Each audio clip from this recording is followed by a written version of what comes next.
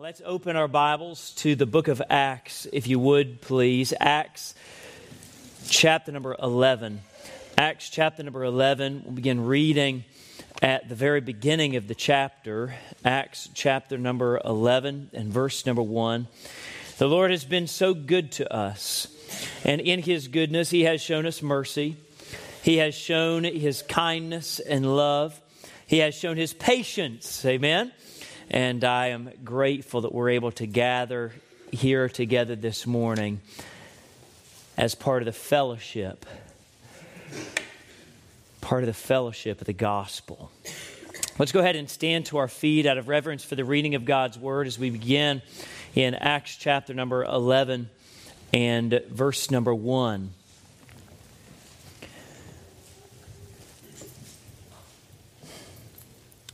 And the apostles and the brethren that were in Judea heard the Gentiles had received the word of God.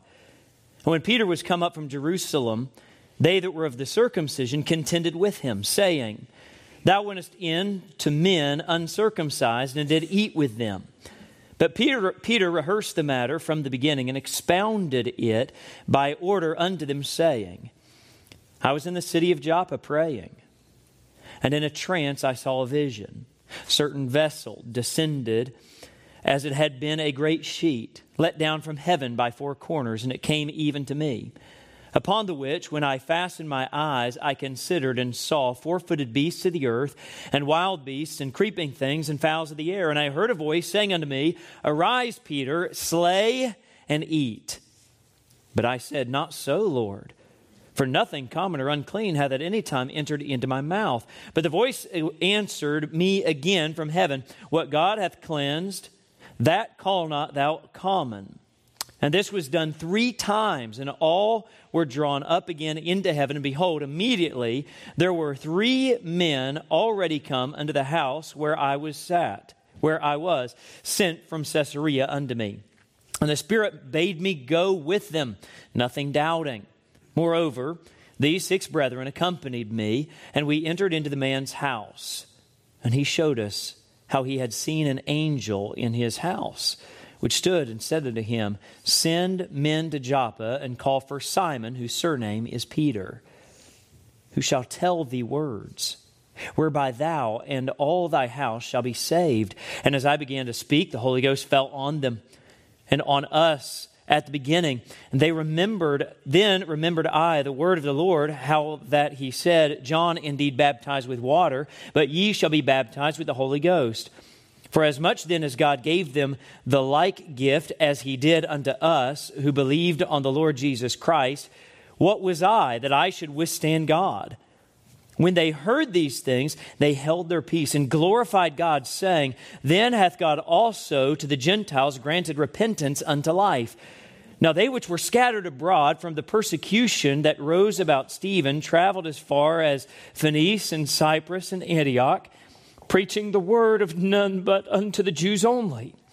And some of them were men of Cyprus and Cyrene, which when they were come to Antioch spake unto the Grecians, preaching the Lord Jesus.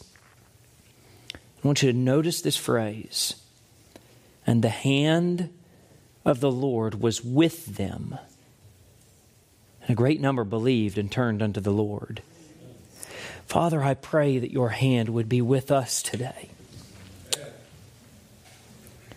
For without you, Lord, we can achieve nothing. Father, without your hand supplying the air for our lungs, we would asphyxiate. Without your hand massaging the beat of our heart, we would perish. Without your hand holding together all of the principal physics of this universe, it would come unglued. And Lord, I'm asking that your hand would be with us this morning. Father, empty me of myself. And if there be anything that lies between me and you, I pray, Lord, that you would remove it by the blood of the cross. And Father, that you would accomplish your purpose among us today. And dear God, I beg you that if there's any here that have never received Christ as their Savior by faith, Lord, that today would be the day of their salvation. Help us, Lord. In Jesus' name I pray. Amen. My heart is held captive by that first phrase of verse number 21. And the hand of the Lord was with them. We gaze into the history here of the early church, and no doubt we see the evidence of God's fingerprint on their life. For God's hand, it seemed, was not just present among them, but His hand gripped their heart and guided their way. It was by the hand of God, it seems, there in Acts chapter number 2, that Peter planted himself above the multitudes and began to preach with the power of the Spirit of God. And thousands came to Christ and believed. It was by that unseen yet powerful hand of God that Peter and John were sprung from prison after preaching, and thousands more came to faith in Christ. It was the dead that were raised back to life. It was the sick that were healed. It was men that had the guts and the courage to launch out into the deep places, the dark places, the dangerous places, but yet they were sustained. And what was it? What was it that carried them there? And what was it that sustained them there? It was the hand of an almighty God. And we see clear as black and white printed in our Bibles here this morning that the reason for the success, the reason for the fruitfulness, the reason for the propagation of the gospel in that time, it was not by eloquence of words. It was not by their wisdom or their learning. It was by one thing and one thing only. It was because the hand of the Lord was with them. That hand brought them from death into life. That hand brought them into cities and back out safely. That hand is all that mattered to them.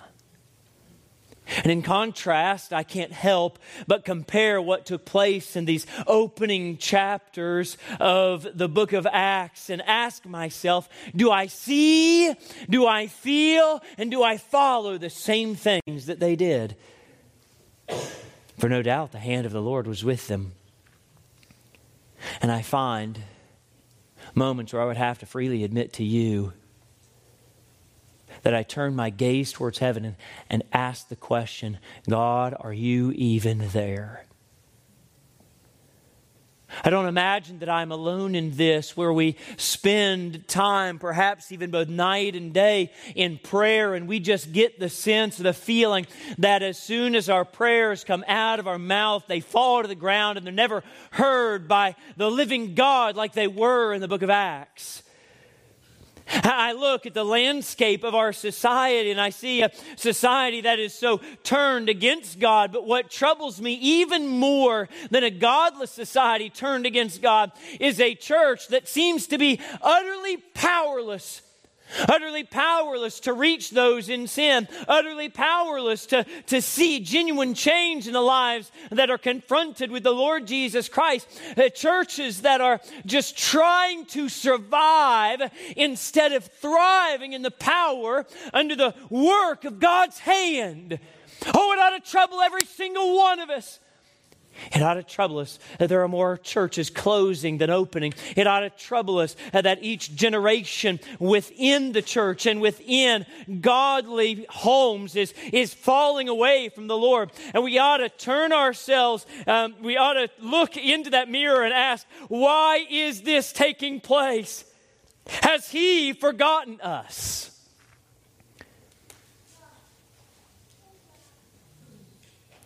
For what made all the difference in this passage is that the hand of the Lord was with them. That was it. That was it. It was not their intellect. It was not their power. Get this, they did not even have the complete New Testament at their disposal, but yet hand of the Lord was with them. And where the hand of the Lord guided them, that is where they went. And the hand of the Lord provided for them as they went. And I would like to make an examination of those here this morning and preach a message entitled, "The Hand of the Lord Was with Them." You say, "Well, Pastor Jared, that's not a very creative sermon title." You're absolutely right. In fact, I plagiarized it straight out of the Word of God. Perhaps that's the best sermon title of all, is any title that gets you away from this droning voice of mine and pulls you straight to the very words of God. For it is not my intention this morning to magnify myself or my own ideas, but if we could just set the infallibly pure, preserved Word of God in front of our heart and ask, what was it in their lives that led them to a place where God's hand was with them? Because that is what I'm interested in. Let's notice a few characteristics about these men. The first one is this, is that they were a scattered people. They were scattered. Look with me, if you would, at verse number 19. The Bible says, "Now they which were scattered abroad upon the persecution that arose about Stephen." They were scattered into the wind. They were not scattered, however, from God, but they were scattered for God. Sometimes when we come to a place of scattering in our own life, we don't recognize it as such. For these men and these women and their families, they were scattered geographically. They were there in Jerusalem. They had come to faith in the Lord Jesus Christ, and now they were scattered across the known world. Some into Antioch. Some they had scattered to Cyprus and Phoenice. They were traveling all over the Mediterranean, and they were traveling for one purpose and one purpose alone. You may say, "Well, I know that purpose, Pastor Jared." That purpose is that God was taking them everywhere so that they might take the gospel. But I want you to notice very closely the means, the method by which God did that very act. He did not do that by stirring in their hearts a great missions revival. He did not stir in their hearts or stand there at the foot of their bed, 900 feet tall, bright and shining, and said, "Go, my dear children." No, instead, he did something very peculiar. God allowed persecution to show up. The persecution, the Bible says, that arose about the matter of Stephen. The story has been so fresh in my mind here in this past week. I cannot help escape the boldness of that man, Stephen. For there he was preaching the gospel of the Lord Jesus Christ, preaching repentance, preaching that they would come to faith in Jesus, preaching that they would be saved. And a mountain of adversity rose against him, so much so that he was drug out and stoned to death and became the first Christian martyr. And there he lied, lifeless on the ground, his blood still warm as it was absorbed by the dust of the ground, and Saul, that next generation persecutor of the church, watching the coats and garments of those men who were so excited and thirsty for the blood of Stephen that they took off their outer garments, though they might that they might kill Stephen even more vigorously. And now there is Saul holding those garments, watching the blood of Stephen pour out of his body. And Saul was not the only one watching. There were other believers watching this terrible act. There were other believers watching, trembling in fear and concern for themselves and for this family. And it was that concern that spread all over Jerusalem and all among the Jews, which is why many decided to pack up their homes, to saddle up their donkeys, and to head out. Verse number 19, "Now they which were scattered abroad upon the persecution that arose about Stephen." And these were the ones to whom the hand of the Lord was with. Now I know that what our perception of this sometimes is why on earth was the hand of the Lord with a bunch of scaredy cats? I have heard it preached on more than one occasion that these men and women that were scattered, they were running in fear instead of standing in faith. And although that might make for good preaching sometimes, it's not entirely true. For I believe that this was the will of the Lord that they would be scattered. And who was it that the hand of the Lord was with? The hand of the Lord was with those that were scattered. And why were they scattered? They were scattered, first of all, because of fear. Because of fear. Yes, it is absolutely true that God hath not given us the spirit of fear, but of power and of love and of a sound mind. And those were the words from the Apostle Paul, the same man that held those garments, to that young man Timothy. And what is Paul saying to Timothy? He's saying, hey, God has not given you a spirit of fear. However, I also want to buffer that in saying that sometimes we fear justifiably so. It does not mean that that fear should control our actions. It does not mean that that fear should supersede the faith that we have in the protective and provisional hand of our God. But nonetheless, as they scattered, would we be honest about the fact that they scattered somewhat to the degree of their fear? And if you're here this morning, I want you to know this: that sometimes when you fear can either drive you away from the Lord or it can bring you closer to Him.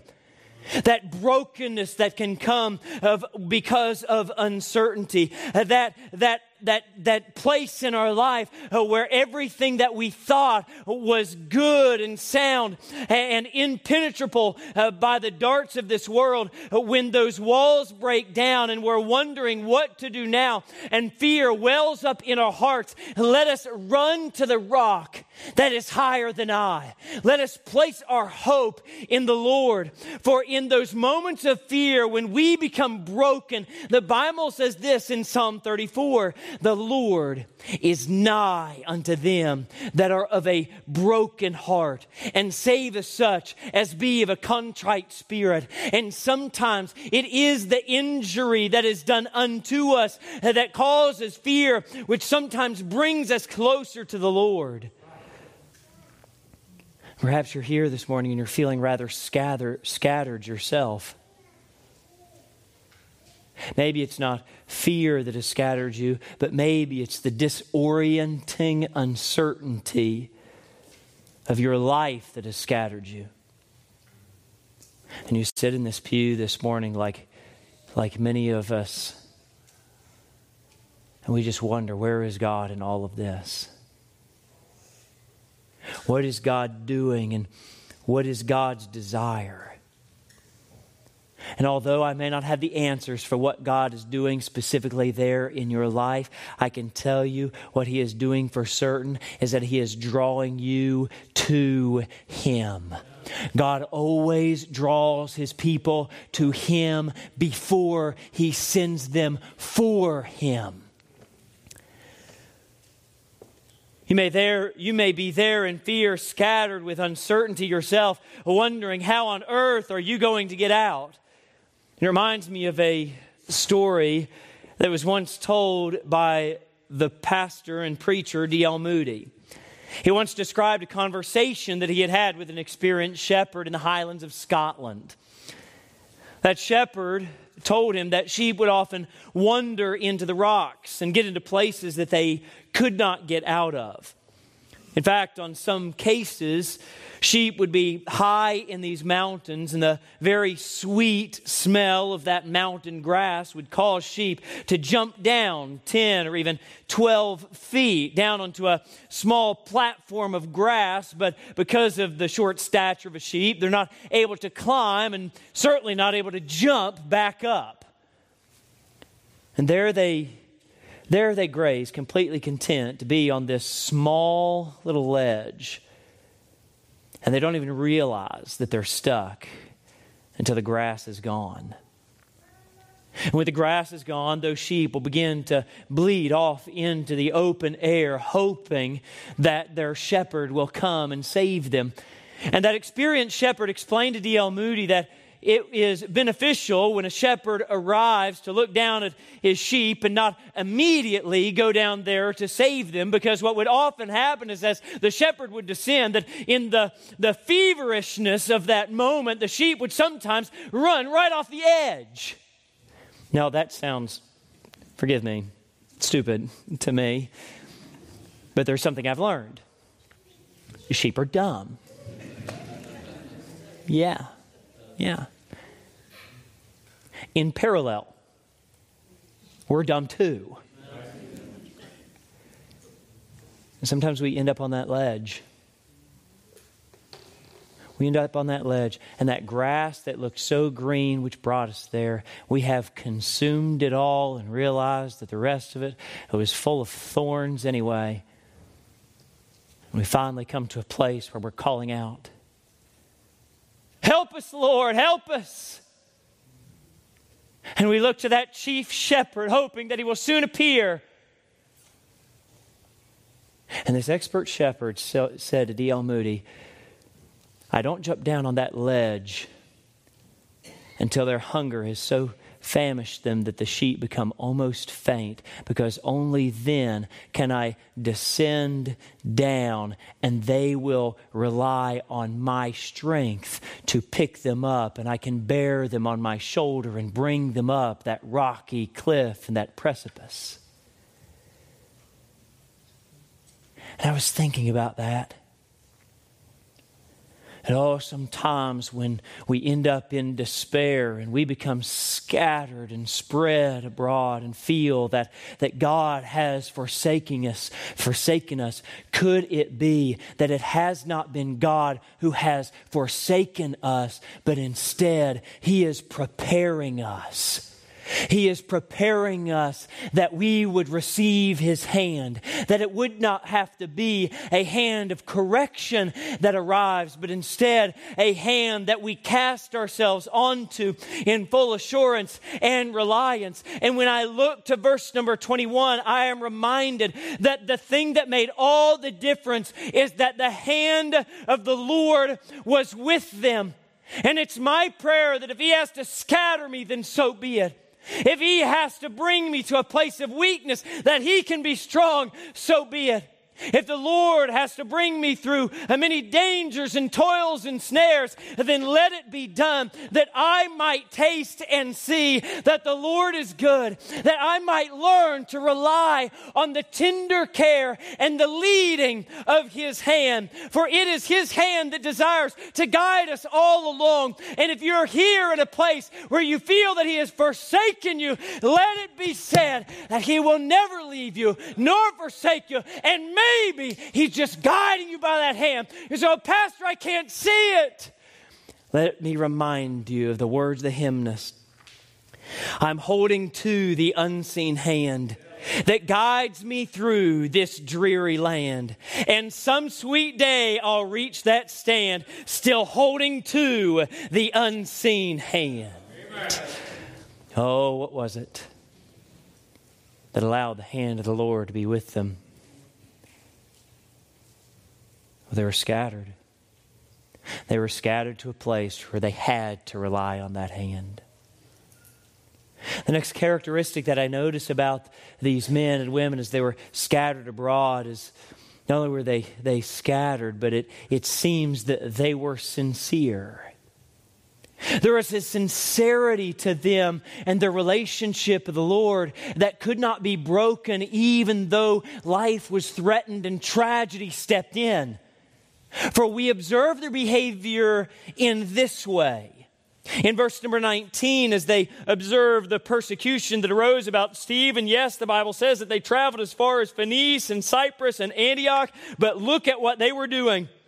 Preaching the word In verse number 20, it describes these people again, and some of them were men of Cyprus and Cyrene, which when they were come to Antioch, spake unto the Grecians, preaching the Lord Jesus. And I notice in verse number 19 and in verse number 20 that we see a sincerity there. Do we not see the same sincerity in the Apostle Peter here when tragedy even came into his life and he was placed in a very uncomfortable situation? The Bible says in verse number 17 concerning Peter, for as much then as God gave them the like gift as he did unto us, he makes this statement, who believed on the Lord Jesus Christ, he says, what was I that I should withstand God?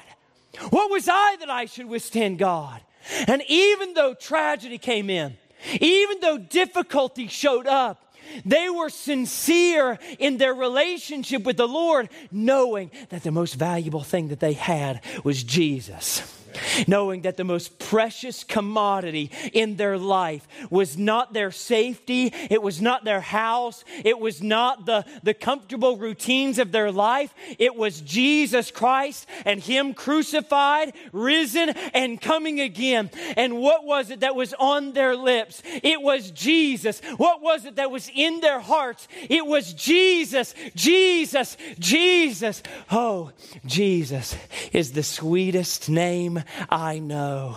Oh, and when I look into their lives and gaze into their eyes, I don't see a people who have forsaken their God because of adversity. I see a people who have clung to their God because of adversity.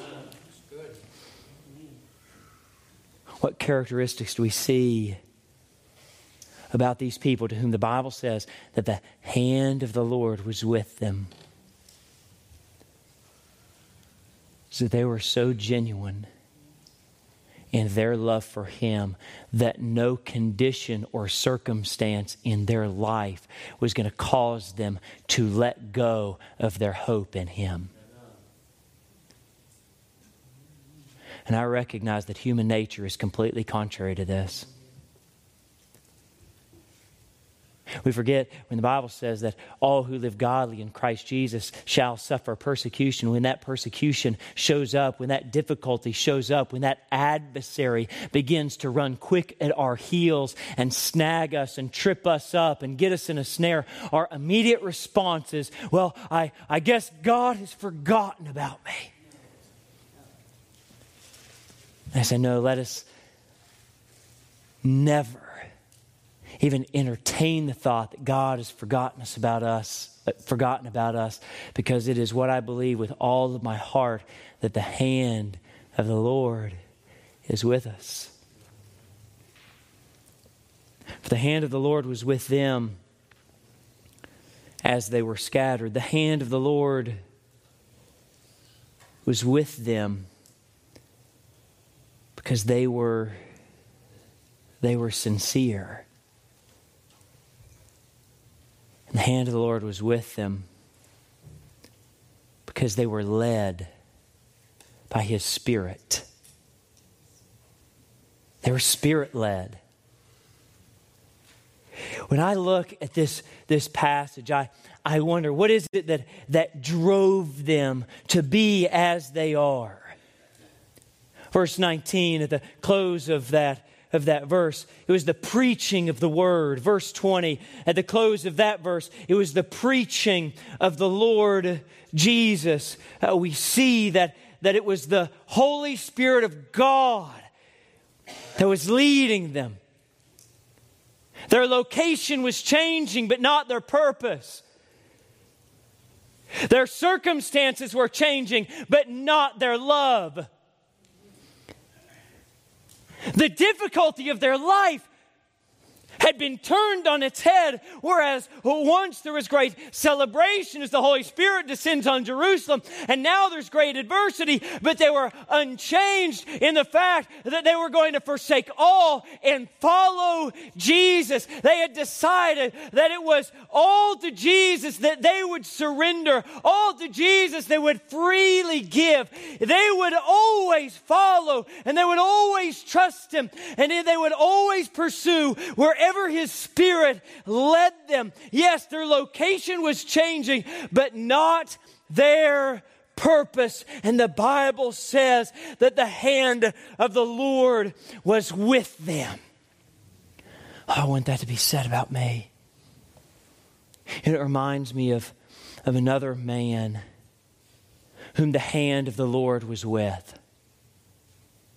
A man whom we find all the way back in the book of Exodus. You're welcome to come with me, or can listen intently, in the 33rd chapter of Exodus. The man's name is Moses.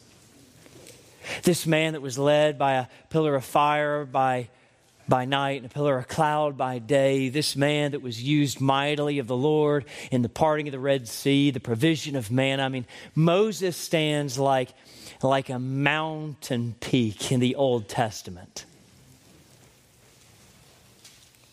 But there was a period of time where Moses was in a pretty tough spot.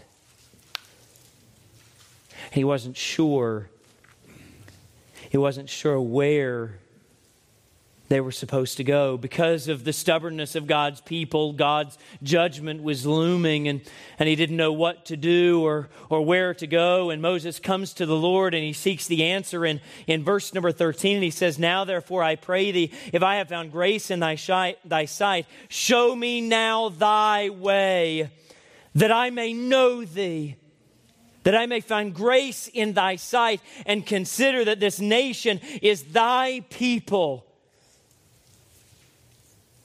And Moses was at a crossroads of despair, as judgment was about to come on the people. And he comes unto the Lord and he begs for the Lord's mercy. But even above that, he begs for the Lord's guidance and the Lord's direction. And I pray that would always be our same reaction. And that when difficulty arrives or when uncertainty shows up, that our response is always to go to God and to pray for the Lord's mercy and pray for the Lord's direction. But I noticed something about Moses' prayer is that he was not satisfied with God just pointing the way and saying, "Go that way, Moses, and lead these people." For he makes this statement in verse 13. He says, "Now therefore I pray thee, if I have found grace in thy sight, show me now thy way." Notice the reason, "that I may know thee." I may know thee.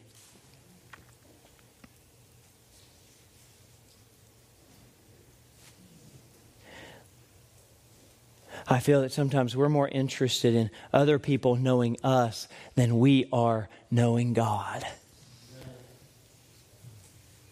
As God looks down, He is looking for worshipers that will worship Him in spirit and truth. He's looking for people who want to know Him. Oh, wasn't it Paul that said that I may know Him and the power of His resurrection? And God does something incredible with this man, Moses, who wants to know Him.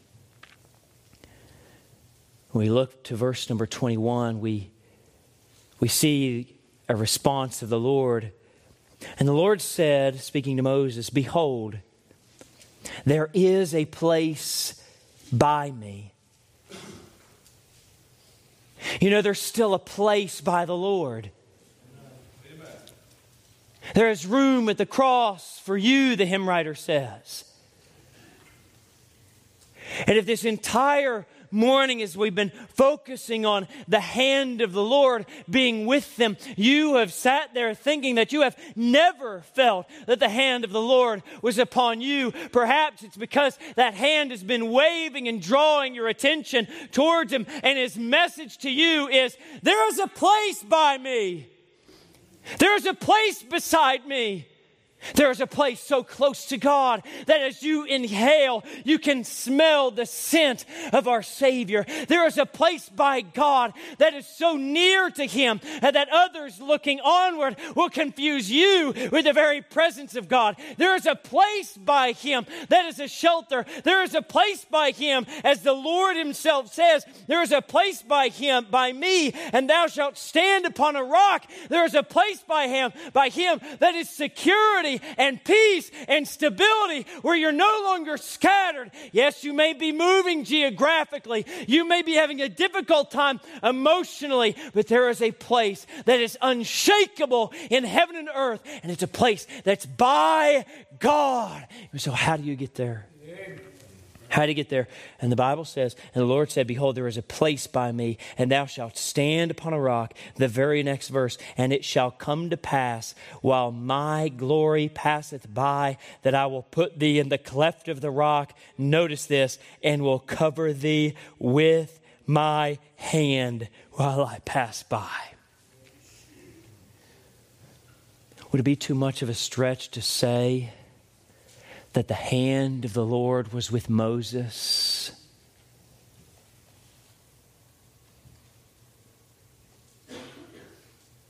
Because Moses desired to be led of God's Spirit. One of the biggest enemies to us following the Lord is not the world out there and the temptation, the influence of it. It's the desires of our own flesh. And if we're going to come to a place where the hand of the Lord is with us, it may take some scattering. But we need to respond with sincerity and an earnest desire to know Him, to draw near to Him, and thence be led by Him. And I would imagine that there's two groups of people listening to my voice this morning. There are those much like me who at times you feel that thick cloud of God's presence in your life, so much so that when you breathe in, you feel like you're almost breathing in a little part of God. He's so dense and close around you. Thank the Lord for those moments and days. However, if you're in that first group, as I am, you also know that there come times where His hand feels so far away that you can't see it, standing on your tippy toes, looking off into the horizon and wonder, where is God? If you're in that first group, let's not be scattered. Let's come back to Him in sincerity and take all of our burdens, all of our sorrows that we thought were against us, and cast them at the feet of Jesus and throw ourselves into His caring arms.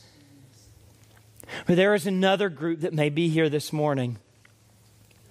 A group, and you arrived at church today for whatever reason. Perhaps you were invited by a friend, or over this weekend you just felt a sense that you needed to be back in the house of God. But the reality is, those nail-scarred hands, you know about them. You know that Jesus died on the cross. You know that He was buried. You know that He rose from the dead. But as sure as we are here today, you are uncertain as to whether or not, if you were to die, you would be on your way to heaven.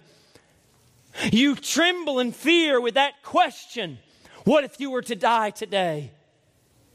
And you feel so scattered because some have told you that it's by works of righteousness, which we have done. Some say that it's by baptism. Some say it's by church membership. Some say it's by denominational affiliation. Some say it's that God's going to weigh our good works and our bad works. And some say it's by baptism. And some say it's by being a general good person. And we feel so scattered and don't know what to believe. Could I draw you to His nail-scarred hand and remind you that that hand is the only way, the only truth, and the only life. And no man cometh unto the Father but by Him, but by the way of the cross, by placing your faith in the Lord Jesus Christ. And if there's never been a time where you've accepted that sacrifice by faith, then friend, you're still dead in your trespasses and sins.